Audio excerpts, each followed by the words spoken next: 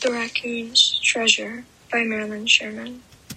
The raccoon scurries across the street, holding in its paws a freshly caught fish. Just minutes earlier, the fish had been swimming freely in a pond. But one fatal mistake had ended that freedom. Creeping through the fence, the raccoon had went, sneaking expertly past the sleeping dog. He had slithered under the fence near the pond. Careful and soundless, he slipped his delicate hands in the water.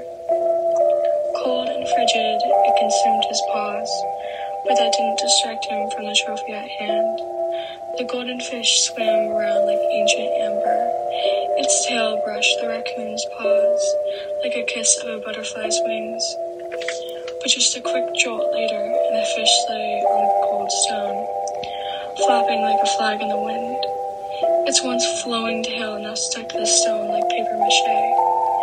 The raccoon greedily grabbed the fish, holding it tight